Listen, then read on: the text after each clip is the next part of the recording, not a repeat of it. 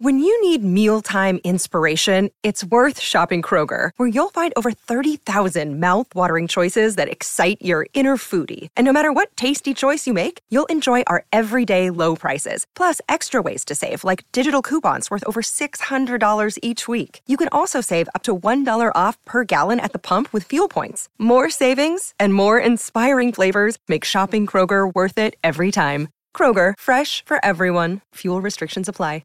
America. We are endowed by our Creator with certain unalienable rights: life, liberty, and the pursuit of happiness. At Grand Canyon University, we believe in equal opportunity, and the American dream starts with purpose.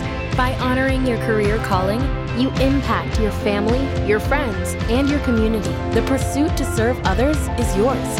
Find your purpose at Grand Canyon University. Private, Christian, affordable. Visit gcu.edu.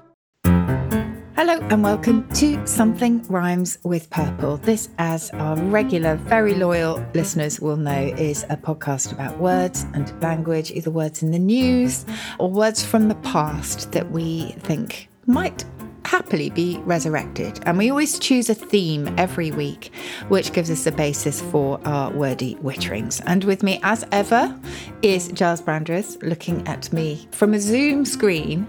We rarely get together these days, but still happy to see you, Giles. I'm excited to see you. I'm relieved to see you because I've spent 1 hour and 8 minutes on the telephone this morning trying to transfer from my debit account some money to my credit account because my credit card kept saying yesterday declined. Oh. And yes, and I was in Marylebone High Street opposite Daunt's bookshop.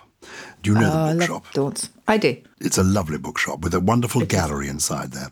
Anyway, I treated myself to a coffee and a pain au chocolat, which is what you do when you've been on the low-carb diet for a while. You think, oh no, I can't take it any longer. And you go in and you don't just have one pain au chocolat, you then order a second pain au chocolat. No, you don't have 5. Exactly. And it's in Marylebone High Street, so it's really quite expensive. So I'm having a cup of tea, 2 of these pain au chocolat, and then I say, the bill, please. And the bill comes along, and it's quite a lot of money. It's £13 or something. But I think, well, it's been great fun. I shouldn't have done it, but anyway. So I then produce my card, and it won't go, the beep, it doesn't work. So it says, put it in the machine. I put it in the machine, I put in the code, and I think, have I forgotten the code? Because it says declined. I'm sure that's the code. I've been using this code for years. I think, well, maybe it's another code. So I try the other code. Declined. And so the fellow's looking at me very, very dubiously indeed. So I say, well, and what am I going to do? He said, well, you pay cash. I said, I don't have cash. I said, when I live, there's no longer a cash machine. There's no longer a bank. There's no longer a cash machine. Who has cash these days? Who has cash? Indeed. But I have to say, I was reduced to going across the road, and by happy chance, coming out of Daunt's was somebody I knew. And I borrowed £20 in cash from him. And I then ran back into the thing. I'd left them my watch, my wallet, my mobile phone as guarantee for these. So this is the point is there's a price to pay for greed. If you are on a low-carb diet, do not go into a coffee shop in Marylebone High Street and order 2 pain au chocolat. God does not approve and therefore declines your credit card. So it turned out that what had happened was I was over my limit. I didn't know there was a limit on my credit card. But anyway, I was over the limit. And anyway, so getting through this morning was a nightmare because I had to phone a certain number and then the line was poor. I had to phone the number all over again. What you need to get is an online banking app where you can literally see your debit balance, your bank balance and your credit card balance. And you can just immediately transfer some funds from one to the other within 5 seconds. Thank you for telling me this. This is what everybody has told me, including each of my 3 children. And I think most of my 7 grandchildren have told me exactly the same thing. But I tell you this, in the presence of witnesses last week, I tried to put this app onto my mobile phone and it kept rejecting me. It kept saying that the password that I was putting in, first of all, it said it wasn't a suitable password. I then got a suitable password. I then had to repeat the password in the second line. It then said the second line did not tally with the first line. Oh, okay. I did this several times and it still wouldn't tally. So the point is I have tried to get a banking app on my phone and have not succeeded in doing it. I said to the bank manager, because I'm lucky enough actually to have a real bank manager in person, in the flesh there, would you please do it for me? She said, no, I'm not allowed to do it. I said, what do you mean you're not allowed to do it? She said, no, you have to do it yourself. I said, well, I'll do it in front of your eyes. So I did it. It still didn't work. So it's very, very frustrating. It is bizarre. It is bizarre. So the banking gods are not on my side. Lots to say, but probably not in front of the purple people, but lots to say as to how you can make your passwords tally. But anyway, we'll go into that another time. Okay, and now we will move on to the theme of the day. Top hole. Barry Jerry pranked his kite. I'm remembering now a Monty Python sketch from years ago that I did love, where they did a sort of spoof of RAF types. And Michael Palin, I think it was, wearing a kind of moustache that they used to wear in wartime films about the Second World War, RAF types. And they used this funny kind of slang. And they did a sort of satire on it. And I've got vague memories of that at the back of my head. Is that the theme for today? RAF slang? Yes, we're going to talk about RAF slang. And actually, you've reminded me of, well, not just Monty Python, but also there are some brilliant sketches, if you don't know them, by Ben Miller and Alexander Armstrong. Oh, yes. When they were a comedy duo. And they are in the RAF, only they speak as a sort of modern teenager might. And it's just, but with a very posh accent. And they talk about it's a shizzle. And it's just brilliant. Anyway, I recommend that too. But yes, we're going to talk about one of those tribal slangs which is completely opaque to the outsider, but which is extremely important to those within it because, or not within the code, but within the tribe, because it's unifying, as we always say, but it's also incredibly pragmatic very often. And as so often in the military and also in the, medical services, it is very dark. So that's what we're going to talk about today. Now, the Royal Air Force is what we're talking about, the RAF, which was founded when? I think it was called something else during the First World War, and then it was founded either during the First World War or just after the First World War, when aeroplanes came along and meant to mean something special. So this is RAF slang. And is it different from naval slang and army slang, and why is it different?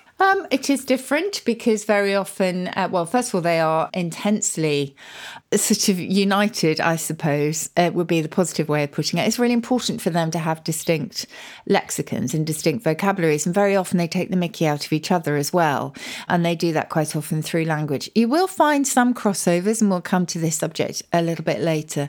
When it comes to food, if you go to the canteen or whatever, very often the food will be called all sorts of strange things, and there are quite often, real similarities between the different armed forces, but most of the time they are very specific. Good. Well, I think probably the only bit of RAF slang that I use on a regular basis is the word pranged. Is that an RAF slang? I pranged the car. I feel that has an RAF slang feel to it, but maybe I'm wrong. No, that's actually a really interesting one. And I think possibly, of course, the purple people will correct me on this one because they are very often right at the heart of these things, and they will know. But originally, a prang in the RAF was, of course, to crash land, an aircraft, and it's very much an onomatopoeic word. So it's based, as what we call it, is echoic. So it kind of represents the sound. But yeah, its very first meanings, as recorded at the moment in the Oxford English Dictionary, are within the RAF. Good. And the vocabulary we're going to talk about, does it date from the First World War, the Second World War, or the whole of the 20th century? That one is the 1940s, and that seems to be one of the really productive decades, which of course then suggests that the Second World War. I mean, we've talked before, Giles, about how all wars, surprisingly for all their destruction, are quite productive of new vocabulary, which seems strange. So language gets generated and regenerated when everything else is sort of obviously being destroyed, which is quite a strange conundrum. But, when new phenomena come along, it's important to name them, whether it's weaponry, whether it's, tactics, military tactics, etc., which of course develop and evolve as much as the weaponry. And so it's inevitable that you need to fill a gap there. But very often as well, because perhaps at more than any other time, you need that kind of community spirit. Language then becomes this sort of bond, this kind of collective vocabulary that people can dip into and then feel part of a really important group. Very good. And also appearance seems to make a difference too. When I picture these people, you mentioned Ben Miller and Alexander Armstrong, I can picture them. I think they did wear these moustaches, didn't they? Did you ever have one of those? No, I've never had a moustache, but my father, when he was in the army during the Second World War, he had a moustache, and I think he was allowed to have a moustache when he became an officer. I think he joined as a private, but then he became an officer, and then they were allowed to have a moustache. And I think that may apply in the RAF as well. I think I'm right in saying it's only the Royal Navy where you're allowed to have a full beard. I don't think you're allowed a full beard. Maybe you are today, but certainly in wartime, the Second World War, you couldn't have a full beard if you were in either the Army or the Air Force. I may have got that wrong. People can correct me on that. But the officers were allowed to wear moustaches. I'm not sure that the men, people who weren't officers, were allowed to. It's curious.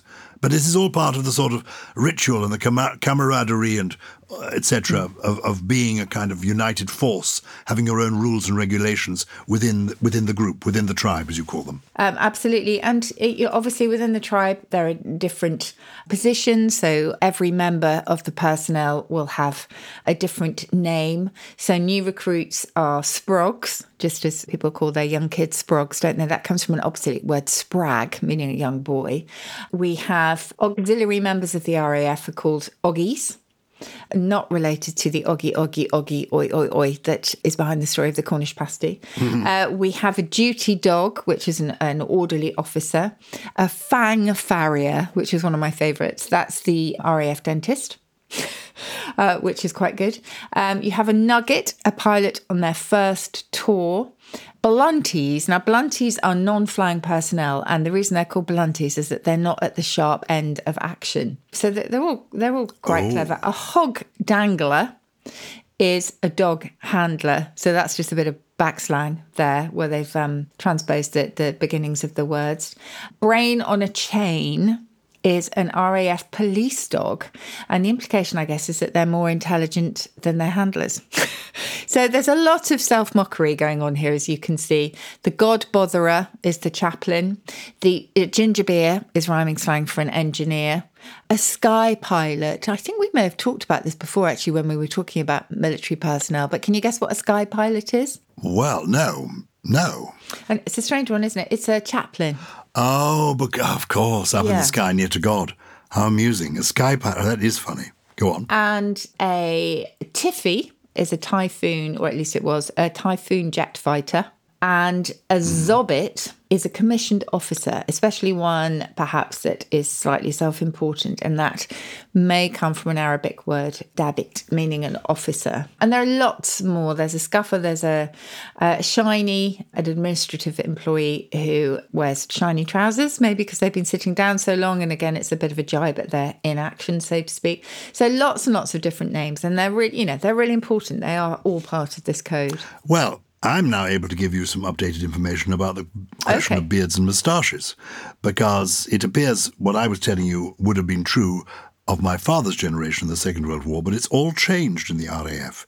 In 2019, they changed the rules so that it became possible. They updated their guidelines around facial hair. So you can actually grow beards for the first time in the service's history. So up until 2019, beards were verboten.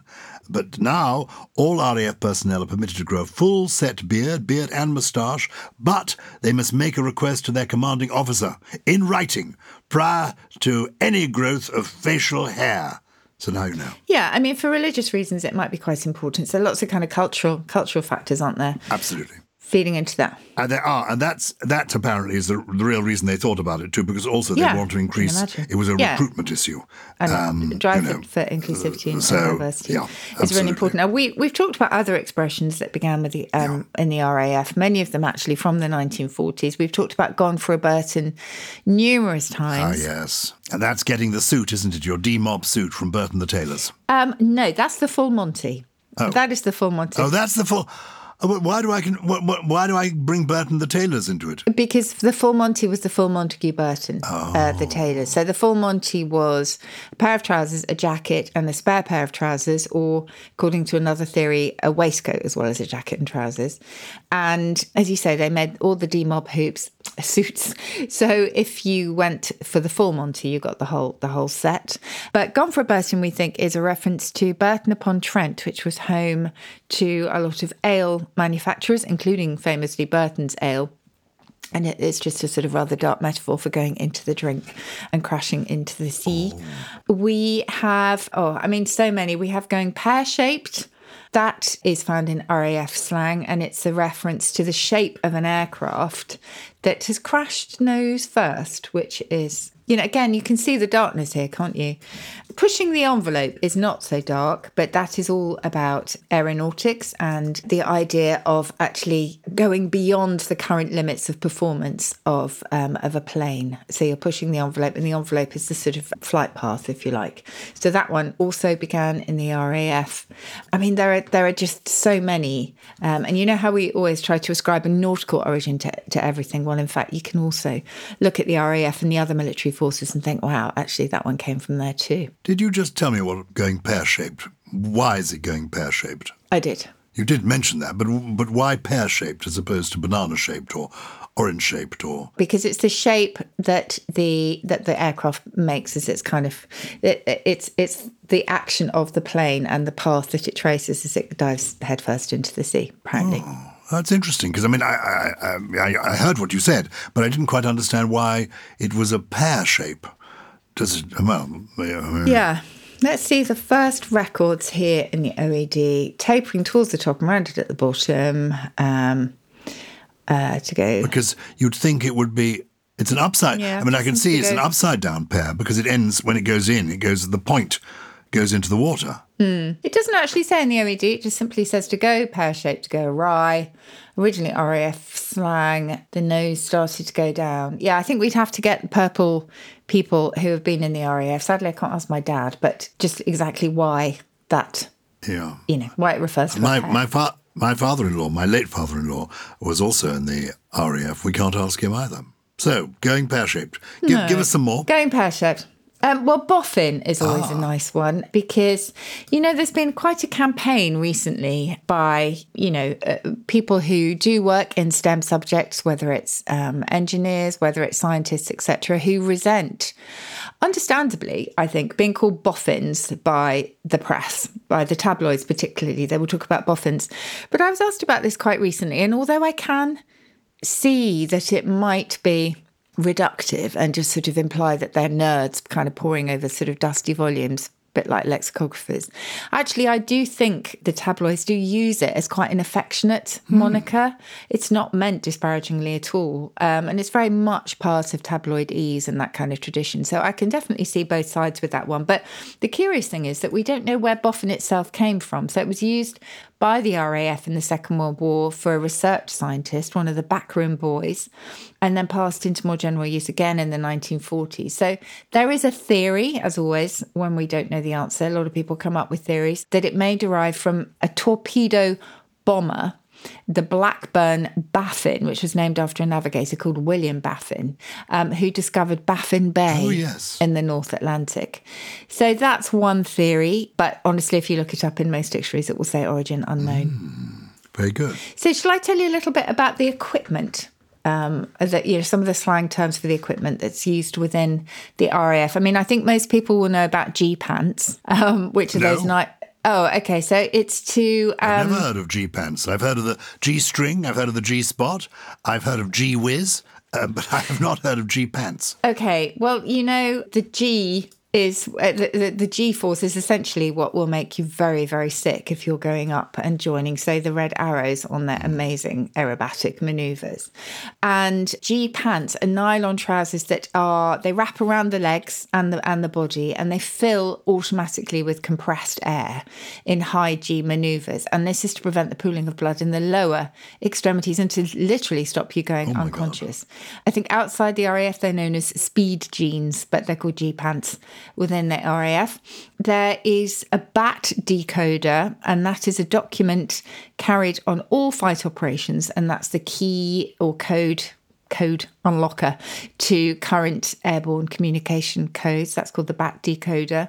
Shreddies, male underwear. I'm not sure. I suppose this is equipment. Desert Lily. And a Desert Lily is a urinal made from a tin can. Oh, lovely. And of course, the Thunderbox is a kind of chemical toilet, which they will all be very used to using. Well, some of these are quite old. I mean, I remember They are. the Thunderbox appearing in novels by Evelyn Waugh, written about the war years. Yeah. The Thunderbox. So it must date back at least to the 1940s, if not before. No, absolutely. A lot of them are very old. And do you know what? I was talking to, when I wrote my book on tribal slang, this was quite a while ago now. So I imagine that, like all slang, it's probably moved on since then, although I suspect there will be some enduring terms. Doby was always laundry and washing from Hindi, and Doby dust is washing powder. And then, of course, NATO standard is the usual response to how do you want your tea or coffee. So it means with milk and sugar, which is good. But explain the NATO standard. I mean, why is that the response? Oh, well, I don't know. I mean, that must be just like, oh, well, that's how everybody has it. I wonder if there's some kind of acronym thing in there. I can't see the sort of milk and sugar bit. I don't know. Any purple person who has used this? It's NATO as in NATO, the North Atlantic Treaty Organization. Yeah, it must be NATO standard. So maybe that's what everybody used to have. I don't know. But there will be a purple person that knows for sure. They will be, because I mean, how old is NATO? I imagine NATO dates from the 1950s, 1960s. Yeah, I mean, remember all of these, as we said, will quite possibly have been around for a while. I'll see if NATO standard is in. I doubt it will be in the OED. Because it's a funny expression. No, it's not there. How do you want your tea? NATO standard. and putting on this ridiculous voice that when they're doing it, Right, what else do we have? Once you're up in the air, quite often if they're talking about a cloudless sky, they will talk about it being jinners, as clear as gin. Oh, I like that. Yeah, and I think submariners actually use that as well. So they remove any oil from periscope lenses with gin until they were gin clear. They have goo, which is bad weather that dramatically reduces visibility, which makes them be in the soup. They have angels. So an angels followed by a number, refers to a plane's altitude, and it's measured in 1,000 feet. So angels 12 means you're flying at 12,000 feet. I always think that's quite beautiful. That is nice. If you do a bat turn, you do a tight high G change of direction, and that is because of the Batmobile maneuver in the old Batman TV programs where they do a rapid kind of 180-degree turn. So, yeah, I could go on and on and on because honestly it is almost endless, but it is just extremely colourful and means everything to those within the RAF. Great. Well done. And are you telling me that most of these expressions that you shared with us, when you were doing your research, you actually found that contemporary members of the RAF, officers, men, women, serving, are using these phrases as part of their everyday discourse? I think so. These are the ones that I was given, and they weren't necessarily by people who had been within the force, the veterans. They were, fairly young people that I spoke to. But again, the purple people, because they are in so many different places and so many different professions, they will be able to tell us. I mean, one other example was wallop for beer, and you'll find this in all three services actually, and it was originally used in pub slang, essentially. Probably because it gives you a kick, although wallop was then later also a term for weak beer, one that didn't give you a kick, which, if you remember, also gave us Cod's wallop, because Hiram Cod developed these glass stoppered bottles that would keep the fizz of soft drinks, and Hiram Cod's wallop, or cheap beer, i.e. not the strong stuff, then became a byword for nonsense because it wasn't the real thing. So that's done an interesting turn, and it may be that it's preserved a very different meaning in the RAF, I'm not sure, but I would absolutely love to hear more. So any purple people who can dip into the lexicon of the RAF and give us some new ones, or tell us what's not being used anymore, I'd really welcome that. And I would welcome further intelligence on facial hair in the armed forces. What I do know is the new RAF regulations, they do allow you to have neat beards, neat moustaches and neat heads of hair, but they don't allow hair colouring. So don't think you can come to work, chaps, with bright orange hair. It's just not on. Okay. Cheerio, pip, pip. Let's take a break, everybody, and then see what our lovely correspondents, the purple people around the world, have got to tell us, okay? Smashing job so far. Do you ever wonder how celebrities order food? Like, is Sarah Paulson a Diet Coke or a regular Coke girlie? Some peasant Coke? No. Or how does Sofia Vergara order a pizza? No tomatoes. I cannot eat tomatoes. Yes. Are you cool with mushrooms? Not really. If these are the details you need, and I know you do, I have the podcast for you. I'm Jesse Tyler Ferguson, and on my podcast, Dinner's on Me, I take some notable friends of mine out to dinners in Los Angeles and New York City. Listen wherever you get your podcasts. That thing was delicious. This is Something Rhymes with Purple, and people want to get in touch with us. We have a new email address, newish anyway. It's purplepeople@somethingrhymes.com. Purplepeople@somethingrhymes.com. Who has been in touch with us this week? It's so wonderful for us. We get letters from around the world. Who's been in touch this week? Yes, so do you have the email from Nicolo in front of you? I do. Grazie mille, Nicolo. And where does Nicolo come from, do you know? Shall I read it to you? Yes, please read it to us. Nicolo writes, Dear Susie and Giles, thanks lots for this wonderful podcast, which is following me weekly around the world. I discovered it while I was in Taiwan. It followed me to Germany and back home to Italy. I really love it. My question is, release, relax, let and leave, all share a common sense of setting something free or loose. Is it possible that all these words share the same root, L-E? There's L-E in release, relax, let, leave. As an ancient Greek undergraduate student, I know that leipia, if I'm pronouncing this correctly, leipia, to leave, has the same root. I cannot wait to listen to your next episode. Well, many thanks. Grazie mille, says Nicolo. I didn't pronounce the ancient Greek very well, but is there any connection between these words and let? Leave, L-E? Certainly semantically, when it comes to meanings, yes, but not so much etymologically as far as we can see. So I'll start with release, and that is actually a variant of a word from the Latin relaxare. So it's a sibling of relax. And to relaxare for the Romans was to loosen or stretch out. And laxare, which of course gave us lax, means to loosen. So that does fit Nicolo's bill. It is all about loosening and releasing. Then you have relieve, and that actually goes back to a different Latin root, relevare, in which the levare gave us levitation and levity and that kind of thing, because it's all about lifting up or raising up. So the idea is that you are lifting someone's or lightening someone's load, if that makes sense. Then we have let. And that one is a Germanic, actually, word. It has been around, obviously, since Old English. Lots of what we call cognates or relatives in other languages. But we think the ancient root of that is indeed an L-E root, meaning to let go or slacken. But it isn't, we think, the same ancient root as release and relieve. And Nicola, obviously, all the work will still go on. I'll finish with leave, because that's a really nice one. So leave in the sense of the noun, rather than leaving a place as a verb.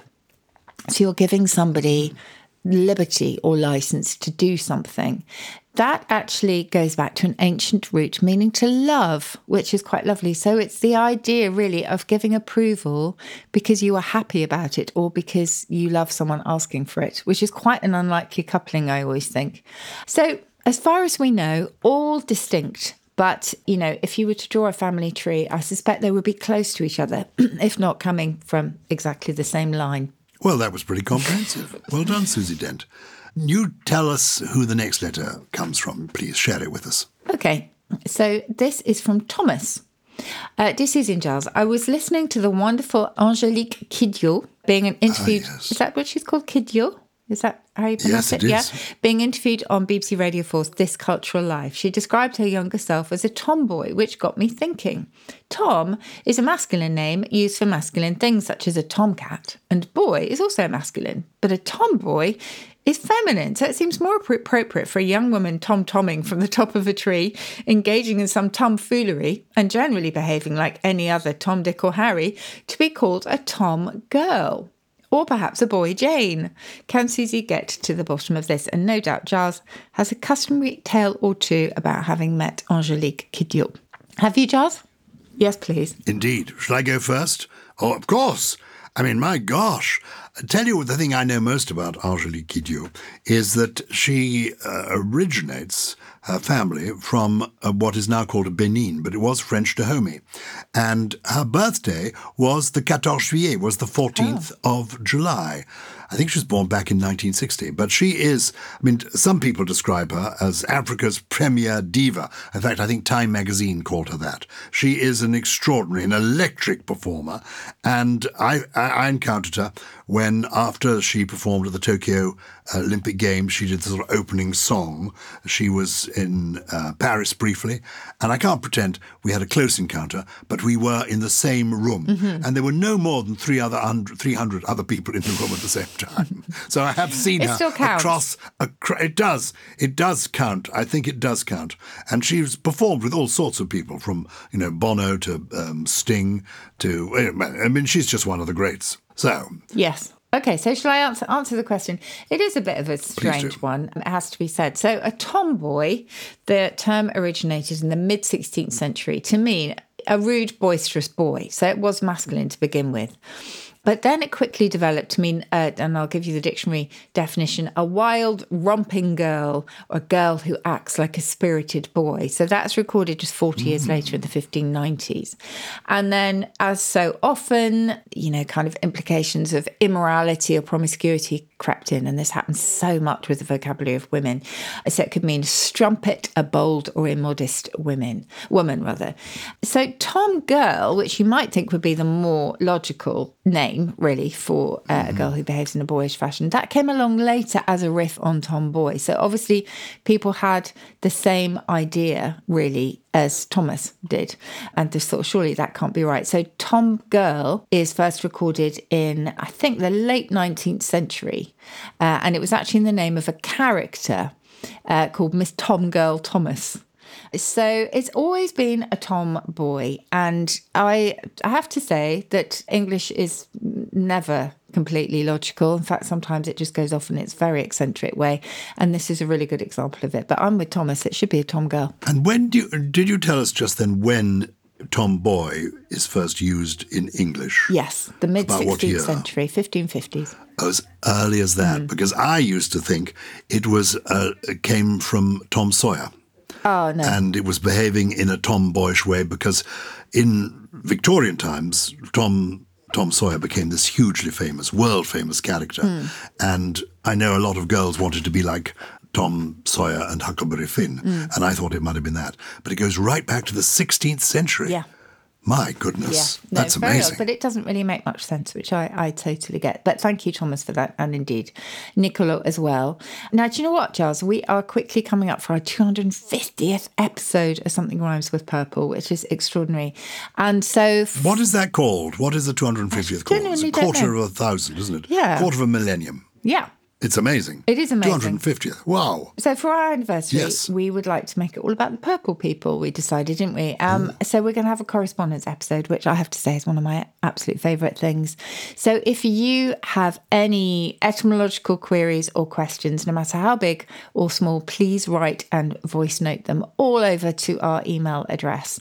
And that is purplepeople@somethingrhymes.com. And as always, we'll try to get to as many as possible. I have to just say here that this is Susie's decision that it should be the people's voice. I wanted another episode on rude words because we haven't had one for almost 250 episodes. And I wanted an episode on really amusing, unusual rude words. Not words that are rude because they're disgusting and people hate them or shouldn't be using them, but novelty rude words. So that will be coming up eventually, but not immediately. The 250th episode will be you, the purple people, asking your questions.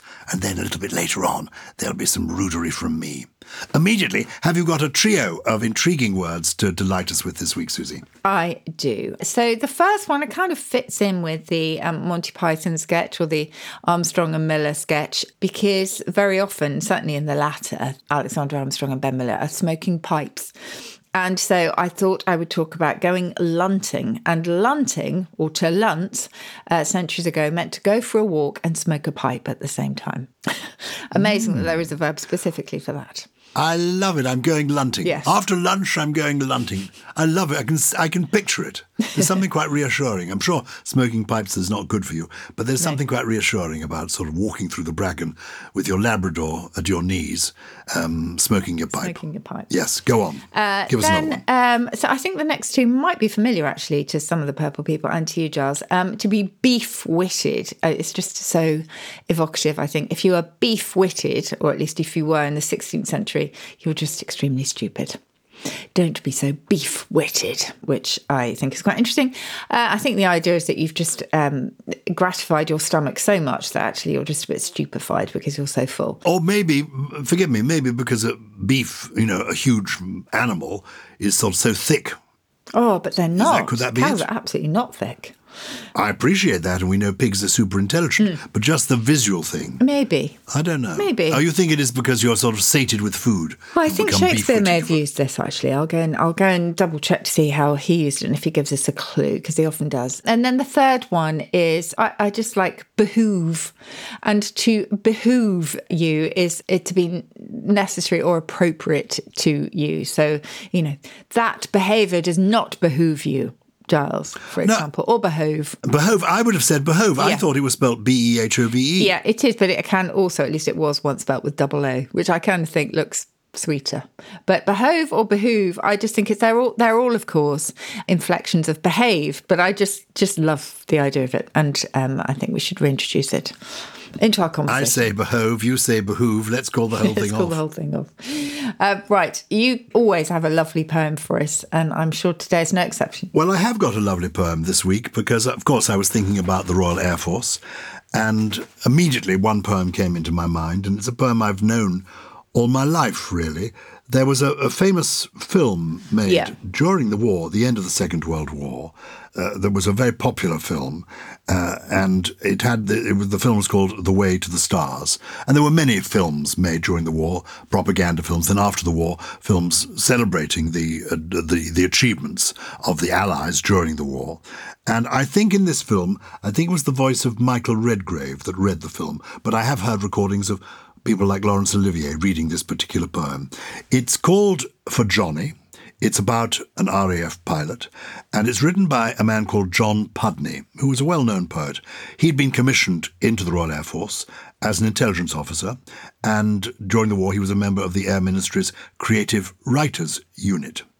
And he published various articles and a lot of poetry during the war, including this poem that became very popular, and it's simply called For Johnny. Do not despair, for Johnny head in air, he sleeps as sound as Johnny underground. Fetch out no shroud for Johnny in the cloud, and keep your tears for him in after years. Better by far for Johnny the bright star to keep your head and see his children fed. Aww. There you are, a poem for one of the many extraordinary young men, and they mostly were very young men indeed, who lost their lives during the Second World War, particularly during the Battle of Britain. Amazing. So it's a short, moving poem that moved people hugely at the time of the Second World War, and I think still packs a punch today. I agree. I absolutely agree. And we hope that you do too. Thank you, as always, for following us and listening to us here and following us on social media as well. Just a reminder, there is the Purple Plus Club. I do notice sometimes in the comments, actually, Giles, people are a bit sad about the subscription, the Purple Plus Club, thinking that it is, it excludes them. But I would just say it is very much a bonus club. We have a lot of fun in it, but it doesn't affect the main episodes, which are a lot longer. And, they are still, we hope, worth it. What it gives you is ad-free listening, which some people like. I, of course, like the ads. That's because sometimes I make ads and I find them quite intriguing. And on television, I often think the ads are better than the programmes. Oh, interesting. I think it's when you certainly when you're looking at YouTube or something like that, when you literally see the same one every 2 minutes. Anyway. Oh, I know. It can be quite irritating, can't it? Yeah. And you try and press the thing that says skip ads and it doesn't. No. No, definitely not on there. But anyway, that's a different discussion. The one here today is coming to an end, and Something Rhymes with Purple is a Sony Music Entertainment production. It was produced by Naya Dio with additional production from Naomi Oiku, Sophie King, Hannah Newton, Chris Skinner, Poppy Thompson, and the invisible genius himself, Richie. And he's got a full beard. He's got a full beard. Do you remember that hairy blighter, the dicky-birded, feathered back, the fellow we used to call Gully? Where's he gone? I think he's gone for a Burton, yes.